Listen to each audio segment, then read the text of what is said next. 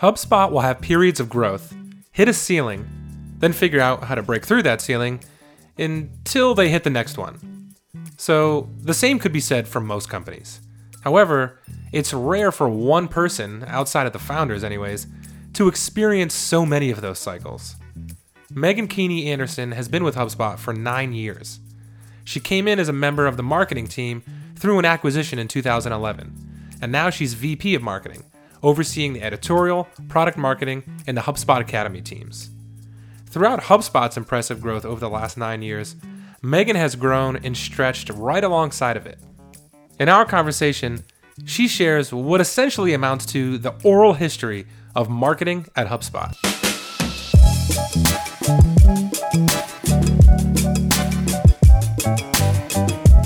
This is Ground Up. It's a podcast about growth, except without all the numbers.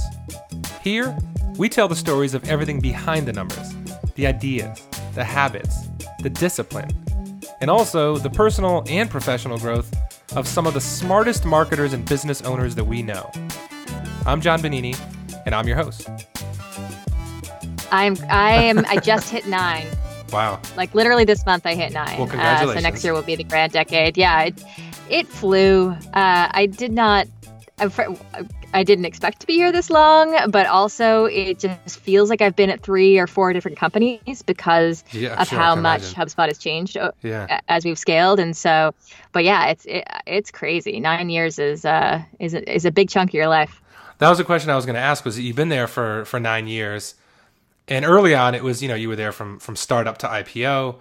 Much different phase than where HubSpot is now. I think Halligan has called it like a scale up, if he still calls it that, rather than a startup. Yeah. So obviously the company has matured. Your role obviously has changed over the years. Like just from a personal growth standpoint and professional development, how are you challenged differently today than maybe you were in like the startup to IPO days? Yeah. So, I mean, it's different is the key word, right? So every different era of a company brings an entirely new set of challenges. And when you're growing up inside of it and you're not sort of applying to that job fresh, you're sort of trying to learn those things as you go. And you're inherently coming to that new challenge or that new area of focus without a lot of skill set. So, for example, I've progressed at HubSpot I started as, I came to HubSpot through an acquisition and I think I was sort of a surprise. And so they didn't exactly have a role for me. Yeah, exactly. At Performable, I was sort of a solo marketer, jack of all trades, and then landed in what was then the biggest marketing team I had ever seen, which was 20 people.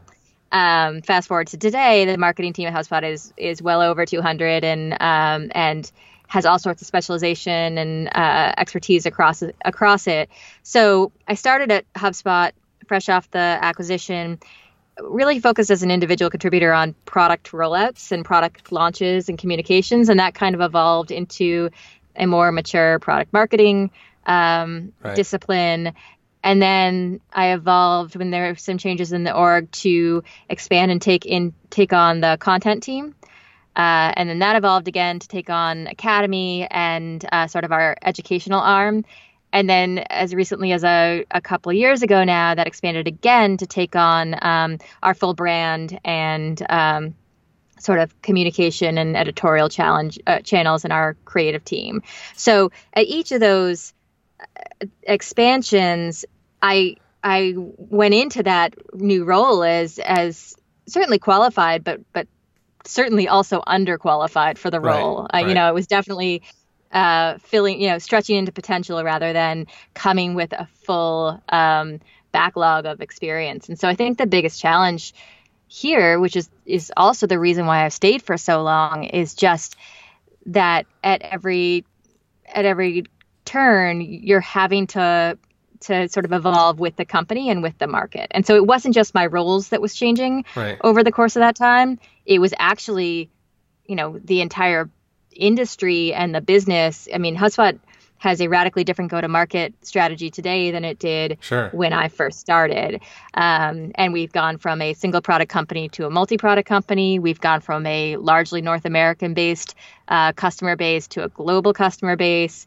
And so all of those changes mean that you're always a little bit over your head. I like the way you put that. Yeah. Yeah. And, so that's meant I had to stretch a lot. And, that can come with some moments of deep humility over like, I actually had one yesterday. So I've been doing more with brand advertising for HubSpot. We've always been really focused on performance-driven advertising. So search ads, Sure. direct response ads, that kind of thing. We're doing a little bit more with just straight awareness level advertising. And God, if that's hard to measure. There's just far fewer options for how you actually measure the impact of awareness level advertising, which means it's harder to know if you're making the right decisions. Right, because you're not necessarily looking for a website visit or a download, right? Exactly. And even if you were, the connection between, Sure. The industry's gotten better, but the connection between seeing that billboard or hearing that podcast ad and getting to the website is a little bit more tenuous. And so even just yesterday, I was like out on LinkedIn, asking, does anybody know anyone who's really good at brand advertising? Specifically because I want to know about like attribution and reporting and things like that. And, that's a kind of like a weird, humbling thing for a VP of marketing to go out and like ask the masses of like, hey, there's this big, there's this knowledge gap that I have. And I have it partially because I grew up with HubSpot and we never did a lot of brand advertising. Whereas if I had been at a different company where that was much more of the bread and butter, I would have learned that along the way. Sure. So I think that's kind of that's been the fun part, and also the stressful part on the flip side of that is like, how do you stay sharp enough and like keep learning as you evolve in your role? Right. I like that you went there, because if you didn't, I was going to, which was like the self-doubt that naturally comes with that. Right. And how like as a VP of marketing at HubSpot, the size that HubSpot is, it can from an outsider's perspective, can seem like, wow, Megan Keeney Anderson has it all together, which you certainly do, right? You wouldn't be in the position that you are for as long as you are if you didn't. But it's easy for people to think that and be like, man, all these people around me are just like they just know what they're doing, and I have no clue. And throughout your career, through periods of growth, you're going to go through that, right? Yeah, and social media doesn't help with that, by the way. No. Like we were just talking about this, like you get that slice of this person at their best. The greatest you hits. don't see the bad days, or you don't see the failures outwardly. And so, I think it contributes towards this lack of sharing across businesses. I was talking with one of the other VPs of marketing the other day, and I think when you're a startup, there's a ton of sharing of knowledge. I mean, because you're all kind of in over your heads. And so I remember when I was in the startup stage and certainly at Performable, but also in the early days at HubSpot, how much sharing there was. I could reach out to anybody in the startup community and like trade template sheets and ideas and things like that. And then as the company gets bigger and bigger, I think there's just inherently less sharing when you are a scale up or beyond that, an enterprise company across the industry. Why is that? Is there more red tape, or is it just like the competition is stiffer? Like, why is that, do you think?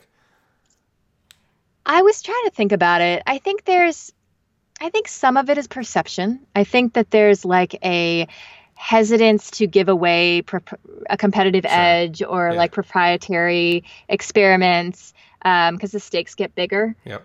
Whereas if you fail, everybody's not copying everybody at the startup level. And if you fail at something, it's not that big of a deal. But so I think the stakes are higher, and that leads people to be a little bit more insular. I also think it's just like your teams get bigger and you have more of those resources inside of your company. And so you go to your peers and you go to your colleagues for that, but you stop going to the outside world. And so I think that it's partially, ego and protectiveness as you get bigger, and it's partially just ingrained in how insular bigger companies can get. Right, that makes sense. So for the rest of our chat here, I've kind of broken it up into three different segments that I think sort of the three disciplines behind growth. The first one being alignment. So we'll call segment one just align, which is more about all about your team, setting expectations, goals, and that kind of thing. So as you were just sharing earlier, you oversee multiple functions within marketing now, right? So that's grown over the years, that's evolved over the years. So what's the approach to planning like? Whether that's quarterly or annually, when you have multiple functions that you're overseeing, obviously you're relying on, the executive team as well as, sort of bottoms up and hearing from multiple teams and stakeholders involved.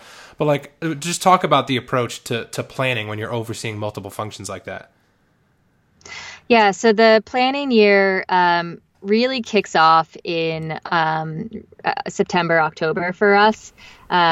We are learning throughout the entire year, and we're sort of making note of things that we're figuring out and places where we feel like there's opportunity for leverage in any of these teams. And then that all sort of we execute on some of that on an ongoing basis, but the bigger things sort of get consolidated into our plan for the following year, which kicks off in, say, September, October.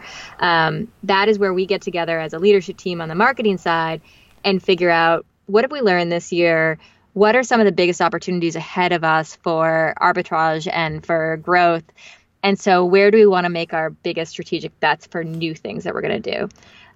So in any year, there's stuff that you'll just continue because it's working and you'll optimize it. But then there's also sort of this room for the places where you want to either double down or start anew. And so that stuff gets sorted out in a week-long kind of planning session that we have both with the kind of director and above level of our team, and then kind of a follow-on tighter synthesis of that with our marketing leadership team. That is then followed with budgeting. So once we figure out what are the strategic bets we want to make, that then helps us figure out, where are we going to put our resources? And by resources, I don't just mean program spend, but I also mean headcount.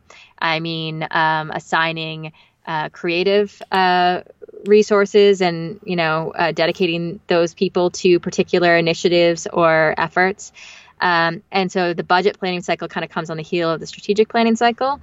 And then in parallel to that, our product compass is being developed by the product team. So they will work on, based on, inputs from our customers, from where we want the business to grow. They'll make a kind of large list of all the features and new products we could create in the coming year. That is then basically voted on in terms of what is the highest impact for our customers and for the business. And so we kind of narrow down that to get more focus to our product direction. And then those two things intersect, right? So if the product compass means we're going to enter into a new space or develop a new tier, then that's also got to be a marketing bet. And we build a editorial calendar around that for the stories that we want to tell, how that all kind of folds up into the brand. So it is a multi-layered but somehow coordinated orchestra that really heats up towards the end of the summer and gets worked out and refined through the back half of the year. So what inputs are defining what the strategic bets you're going to make? Obviously data, right? But then there's going to be things like you said, when you're starting anew, there's probably not a ton of data that you're going off of, right? There's just some bets that, you're making educated guesses, whether that's the brand, advertising that you were just mentioning before. So what kind of different inputs are you using, and the whole team using to make those strategic bets? So some of them are formed based on what are the company goals, right? So, and I know we're not talking numbers in this, and I can't talk numbers in many ways, but what are we trying to get to next year from a revenue standpoint? That sometimes often informs the product direction, which often informs the go-to-market plan for our marketing teams. That's pretty straightforward. That is a backwards math equation that we figure out how to line up the resources. For the new stuff, for the bigger bets that we're making, we're looking for things like New distribution routes. So we have kind of our core bread and butter. We've got search, we've got email, we've got paid. Is there something that would open up an entirely new distribution route, a partnership or an integration that could help us create a new conduit through which people discover us for not a lot of resources or pain? So we look for arbitrage opportunities there. We look for things that are major customer pain points and how do we resolve those. So there's probably like a few different categories of things that we will consider as part of, as part of building out a plan for the coming year. And we surface stuff through the teams. I mean, the smartest people are going to be the people who are closest to the work and see an opportunity, either to drive efficiency within our own operations, to find better distribution for our content and fuller conduits to get people into HubSpot, or some other like major customer need or point of friction. And so we gather all of that, and then it's just this winnowing down process of what has the highest impact for the most reasonable effort put out. And we just get aligned on what are going to be the handful of things that we're going to put everything behind. It's a painful process. It's not a fun process because, the first part's fun. The first part where it's like everybody is submitting their ideas and we start to think about all the products we could make, all the new shows we could develop, all of that part's fun. But then it's like winnowing that down is hard because you are leaving really good ideas on the table for the sake of focus. And focus has never been our strong suit, but has always been our deliverance. Like it's always been the thing that when we have a really strong, high impact effort, it's because all focus was put on it. When we failed, it's because we've been distracted by too many different side projects. Right. The ideas and all that stuff can be super energizing. And then, the prioritization can sometimes be frustrating for some, right? When it's things that you feel strongly about. So I can empathize in some regard to that. You mentioned the goal, like you said, like, the backwards math equation of the company's goals. I'm curious, like how do goals sort of cascade down throughout the team? Because obviously you as a VP, you're going to have, you're going to be tied to certain performance goals, directors. How far does that cascade down? To individual teams, whether that's output goals, like things that we want launched, or specific projects that they want to get off the ground?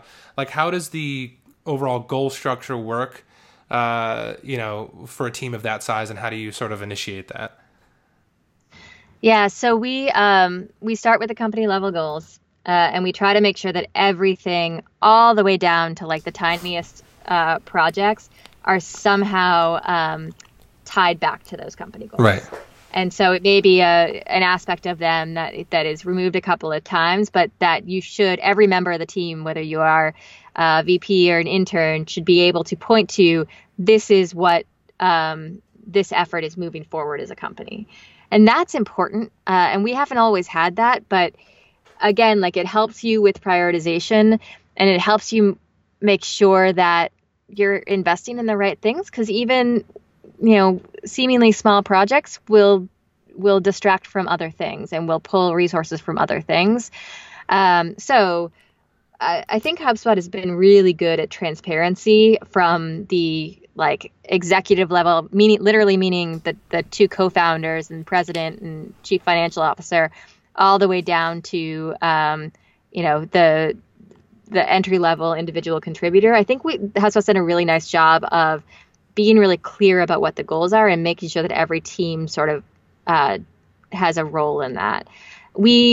So individual teams will have their own goals that they make projections off of and report on a regular basis. But again, those goals need to be a subset of a larger target. Sure. And what does like that reporting exercise look like? Is there do people submit a deck once a month? Is there a meeting? Is it a quarterly thing? Like, what does that report exercise look like? So we have we have quarterly business reviews, and we take different cuts of those quarterly business reviews. One of them is a product-focused quarterly business review. One of them is a customer-focused one, to where we dive into like how are the customers doing? Where are they seeing friction? Like we take their biggest pain points and we'll try to attack them. We usually have a customer panel for that come in, and then we'll have like a go-to-market quarterly business review. And in that, there'll be a deck and a collection of reports that will look at, what are the key things that are driving business today? And it will look at the potential potholes, right? So we know which are the channels that bring us the greatest. I mean, speaking plainly, organic is a huge channel for us. Right. Search is a huge channel for us. So we're constantly looking for indications that search may be changing, or that some of our other channels may be changing, to be able to catch and prevent potholes before they happen. So we've got kind of a pothole prevention version of that deck as well, that just looks at the health of those channels to say, hey, email delivery rate seems like it's falling. This is just a arbitrary example, but like, what's going on there? Let's dive into that to try to prevent that from becoming a bigger problem. So there's sort of the proactive numbers of how we're doing on demand every month and every quarter, but then there's also a look at just the health of the pillars of our growth, right. and where we're losing people. I love pothole prevention. I love that name. Oh yeah. And then individual teams will kind of we leave it up to the individual teams to have their own kind of reporting cadence, whatever it makes sense. So product marketing, for example, they operate largely on a large scale initiative or launch cadence. So they're not going to report every month what's going on, but they will do sort of day of launch, week after launch, month after, and the 90-day reporting of a given major launch. Right. So the data is pretty accessible across the team, right? Because in so many companies, there's often a layer of complexity in order sometimes to even get to the data, right? Whether you need to put in a request to a data analyst, et cetera, or some people just they're looking at spreadsheets and they're not sure how to make heads or tails of anything. So it sounds like the data must be fairly accessible, right, to all the teams and individual contributors. You just hit the nail on the head. The data is accessible. The insights aren't always. Right. So that's where some of the communications and intelligence needs to come in. Of like, look, anybody can go into our own system in HubSpot or any of the analytics reporting tools that we use and pull a report.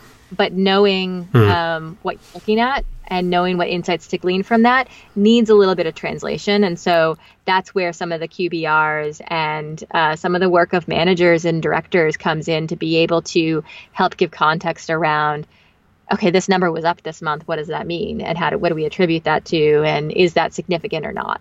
Right. That is an education, right? I think, one of the things that I'll credit this place to is it does a nice job of, or at least for me, has done a really nice job of teaching just the fundamentals of SaaS economics and what to look for in these things. But that has come intentionally, and in peer-led classes, or in asking the questions, or in catching those moments in marketing team meetings to really sort of not only show the chart, but actually explain what's behind it and why it matters. I think, it's one of the big leadership takeaways that I've gotten, is that you really have to provide that context to make data real for people. Otherwise, they're just looking at what direction is the line going. Right. They're looking at a slide deck, or they're looking at a spreadsheet. Exactly.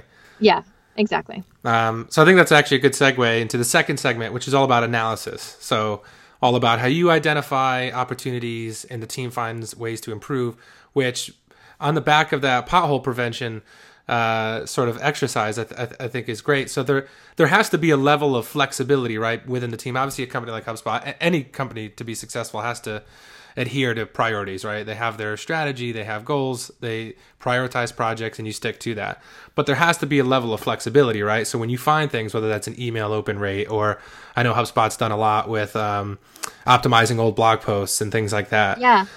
So there has to be a level of flexibility, right, with the team, where you're kind of making adjustments on the fly to shift resources, to address certain areas. So just talk about that for a sec.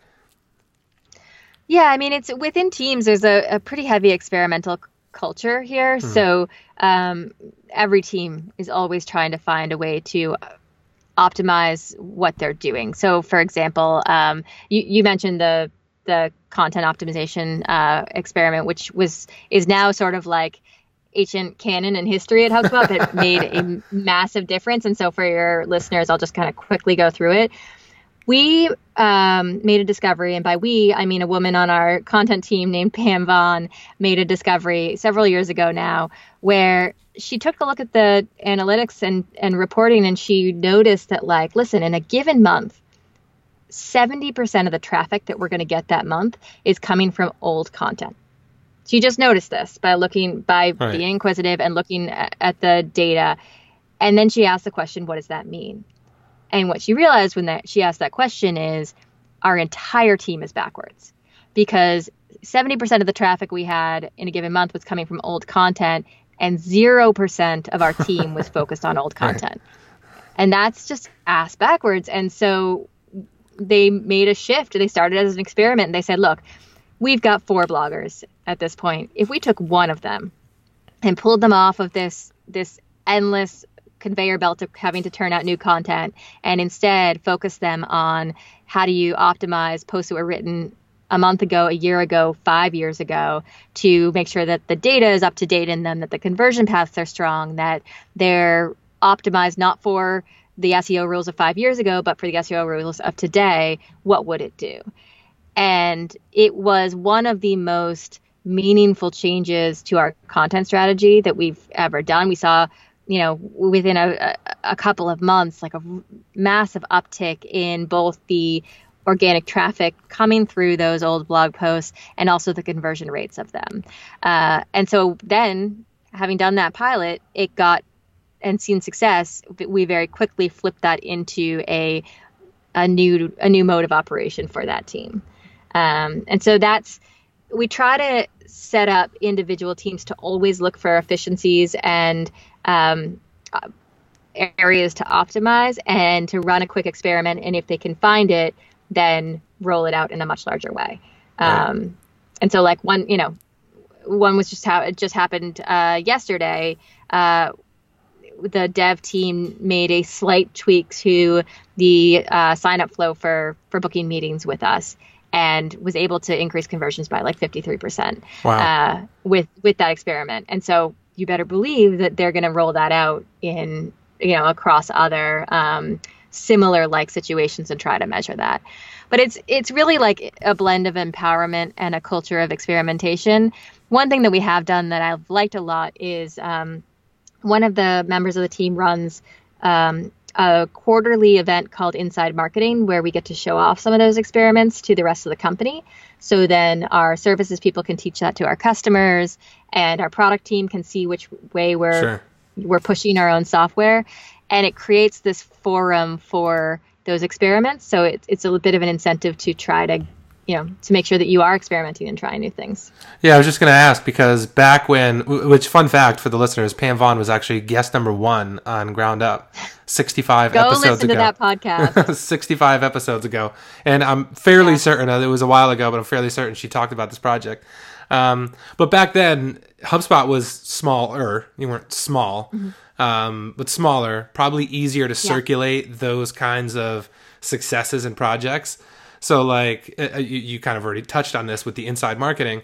But when teams are hitting on these efficiencies or optimizations, how is that communicated company-wide, where somebody in a team in Dublin or somebody else can take something from that and run something similar on their teams? Yeah, you have to work at it as a larger company.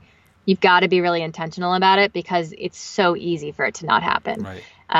When you've got as many people on, not only on our marketing team, but across our company as we do now, there's just this real gravitational pull to sort of staying in your own lane and working with your own team. And so it's important to set up things like inside marketing, or to have cross cross team workshops and like future proofing exercises and things like that, because you miss those opportunities as you get bigger. And I actually think that's why a lot of bigger companies slow down. Is Right. It goes back to the point I was making before of you get these blinders and your world actually gets smaller as your company gets bigger, which is the strangest oxymoron ever. And so you have to really push against that and work to connect with not only other teams, but other companies and people in similar roles of you across the industry. Right, which can get trickier, I'd imagine, as you expand too across different time zones, and the remote element too is plays a role as an additional wrinkle to the challenge as well. So digging deeper into the analysis part of it, like what's one what's one channel or approach or campaign that works well today that maybe wasn't something HubSpot practiced 5 years ago? Yeah, I think let's see. Well, without getting too meta, we've definitely leaned into podcasts in the last few years and have learned a lot about how podcasts operate. And we took an experimental approach there. We launched 3 different podcasts. One was kind of your traditional brand podcast, so called The Growth Show, basically about topics that we care about, interview style with different companies. One was more of a how-to podcast called Skill Up. And then the third was sort of a kind of wacky mass audience, mass appeal podcast called Weird Work. And we intentionally chose 3 very different podcasts just to pit them against each other a little bit and see which one got the most traction, which one had better conversion rate back to our site, things like that. Because you don't think about podcasting as like a conversion driving thing. Right. But what we've learned is it actually can be. So for example, the big bet with Skill Up was that Google was going to get into transcribing podcasts and surfacing podcasts as part of their snippets and search engine results. And so we wanted to get ahead of that. And so we actually used the same SEO insights that we use for our blog to inform what do we cover on Skill Up in a given region. And so the idea there was, can you make a podcast that would surface in search results? And can it be the right format to actually be useful in that setting, and then to drive people back to our academy for deeper learning. And we found a decent conversion rate there for, higher than we expected for people actually switching formats, going from audio to pulling up a screen and going to a website and like typing in an address. So we've learned a lot about search and podcast behavior. And then we've also learned a lot about, editorial shows and what actually drives word of mouth there, and how do you keep an editorial show fresh in a world that's getting more and more crowded. Right. So we've been learning, I think, a ton on the podcast side. I think we're now looking into how do we take a show that did well in the US or did well in English language and try to localize it into different languages, because there's blue ocean in some other regions where there's less competition for the ranking lists that you have in all these discovery apps.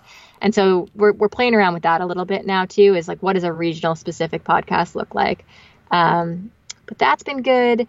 I think, we merged, and this gets a little bit into team structure, but we merged our SEO and our blogging team so that they more work cohesively around going after a particular topic and optimizing content for that. And that made a big difference in our ability to drive organic traffic. And so we kind of like go through these patterns where we have growth, we hit a ceiling, and then we kind of like spin our wheels and run a bunch of experimentation to try to break through that ceiling. Something works until we hit the next ceiling. Right. And that's really been the cycle since I've been here.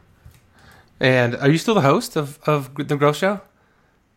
Yeah, until they kick me off. We're off season right now because, from a resource standpoint, we're trying to, again, we're playing shows off of each other and trying to learn things as we grow. And so The Growth Show is like a nice, reliable show. It's done well from an audience standpoint.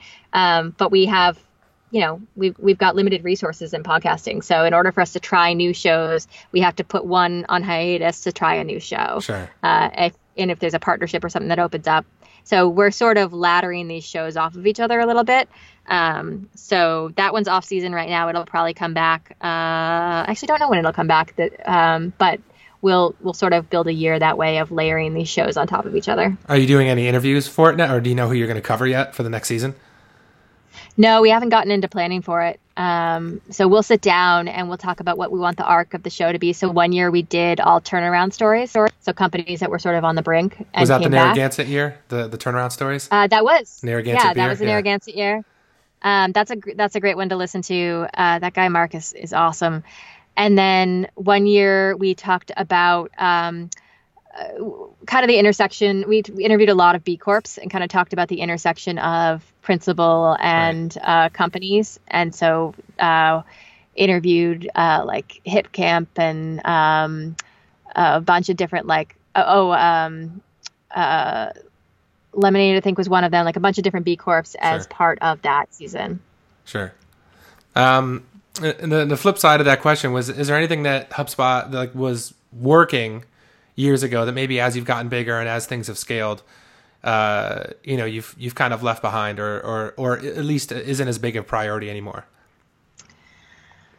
We've certainly changed our content strategy a ton. I mean, I think there was a time when HubSpot was big into the volume game because all the data showed us that, the more posts that you write, the more traffic you get. And that was both true and problematic, right?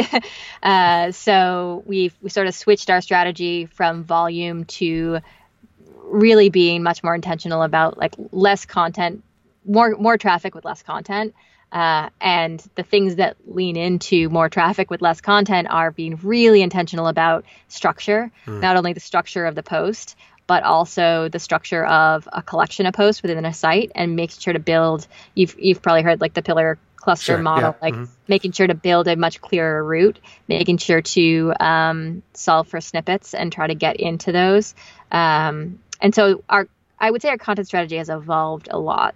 And will need to continue to evolve because Google and every other discovery mechanism changes all the time. The other strategy that's really evolved is social. So social used to be much more of a pass-through channel. We would actually generate leads off social. And today, most marketers know that social is much more of a walled garden. And so it had to shift from an acquisition channel to a brand channel and to trying to drive engagement with content over trying to drive on site over trying to drive click-throughs. And I think there are signs that that's changing again. I mean, if you look at Facebook, it is shifting or has shifted much more around groups and group membership. And so you have to think about what that means for your social media strategy.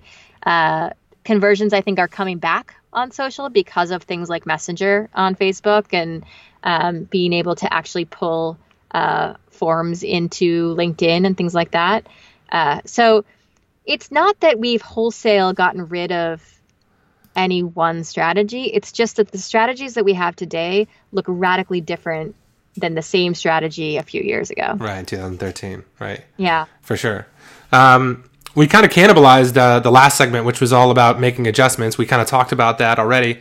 So I'll just leave it at the one question there is the challenge of, we were talking about being flexible and fluid and finding more ways to be efficient. That has to be more challenging as the team has gotten bigger and the company is getting bigger, right? To manage all of that. So I guess just talk about that challenge and how the team is built to sort of protect against that. Yeah. So it goes back to it. So completely honestly, it has gotten more challenging. I think it's everything that we do with a global eye now. And so there's a localization process. There's just more to do and to consider for getting things out the door. Right. And so, I think a product launch, like a really good global product launch, you really need like 4 months to pull off something that is big and global and high impact. And so and you need people to be able to pull that off. And so, yeah, like I think we're always trying to figure out how do we scale up our team in a way that will find efficiencies in the process, especially around the creative team. So we do almost everything in-house.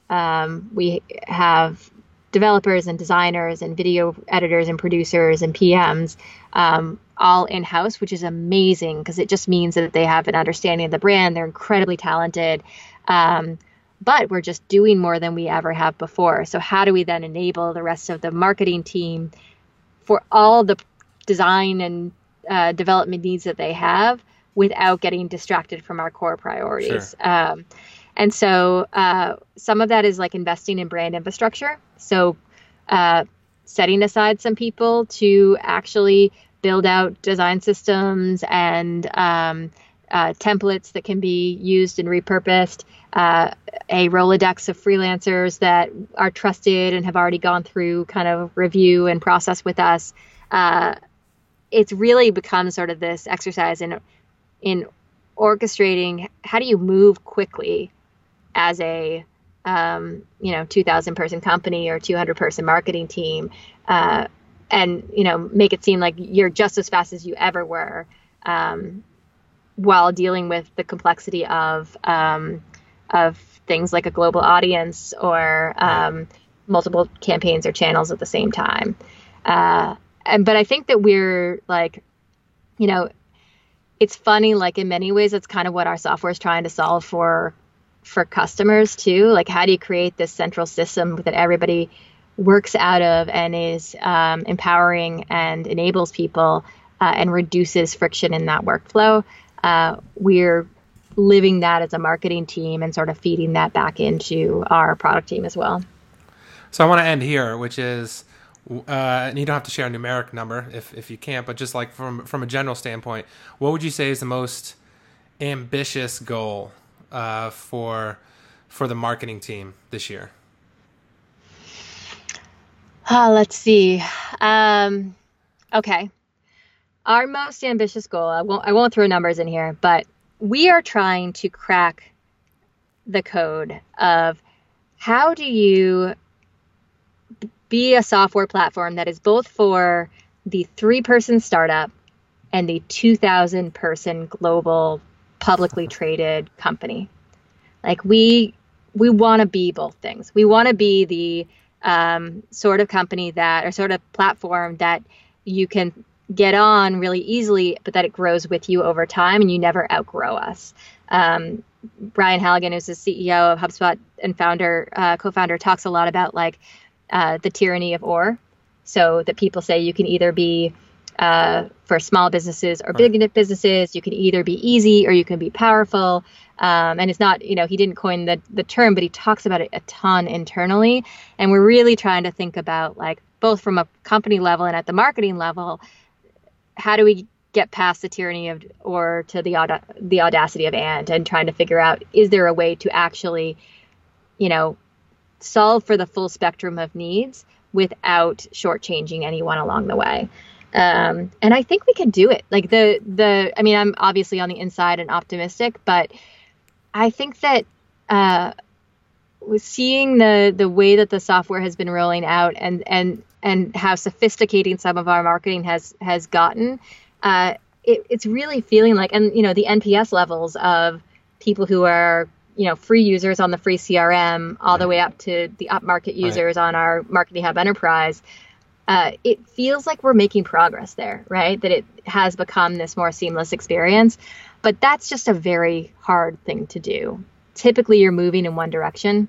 You're going from small to big, or you're going from easy to powerful, and we're just unwilling to give up where we came from. Right. And so I think that's the most audacious thing we're going after. What's interesting is if HubSpot just continues to build a tool that is useful for yourself as a company, right? Like HubSpot was a startup, started small. You've continued to growing into a bigger company, bigger into an enterprise.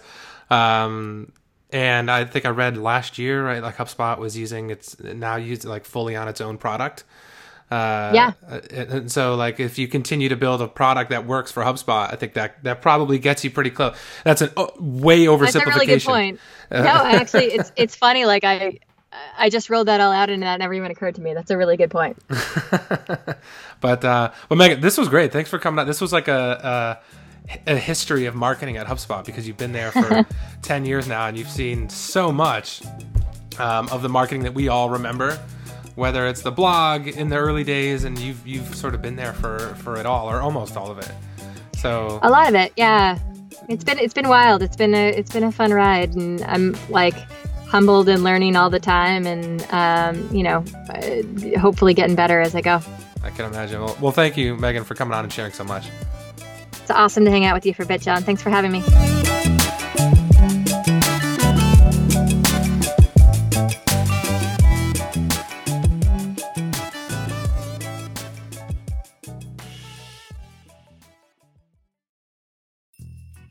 Thanks so much for listening. If you found this episode valuable, check out our other episodes or subscribe to get new ones. If you want to support the show, we'd love for you to leave a review or share it with someone. And if you want a tool to help you track and improve your business performance, try Databox, free at databox.com.